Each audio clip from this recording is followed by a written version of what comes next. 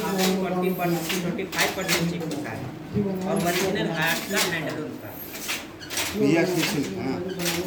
देखिए पहले होता है सर, जो आप ये रेड एंड वाइट में लगा इसको बोलते हैं ताना। ये जो ब्लैक कलर का फेंक रहे बाना, ताना बाना का नाम सुना हो। पहले होता है ग्राफ पेपर, फिर उसके बाद होता है वो पंच कार्ड। कार्ड में जो होल है वो डिज़ाइन है, वो जकार्ड में कन्वर्ट करता है। जब पैर से पहले दबाते हैं तो डिज़ाइन आता है। हैंडलूम में सीधा नीचे का होता है, ये उल्टा आप लिखते हैं। एक साड़ी को बनाने के लिए 3 दिन से लेकर के 1 महीने का समय लगता है। वो डिज़ाइन के ऊपर समय डिपेंड होता है। हफ्ता 10 दिन, महीना 15 दिन लगता है। और ऐसे ही गांव में 7,500 बुनकर लोग बनाते हैं, सब यहाँ जमा करते हैं। कोई दुकान में एक संस्था बनाया है, यूनिट, जहाँ से व्यापारी लोग ले जाते हैं, मार्केट में दुगना दामों पर सेलिंग करते हैं।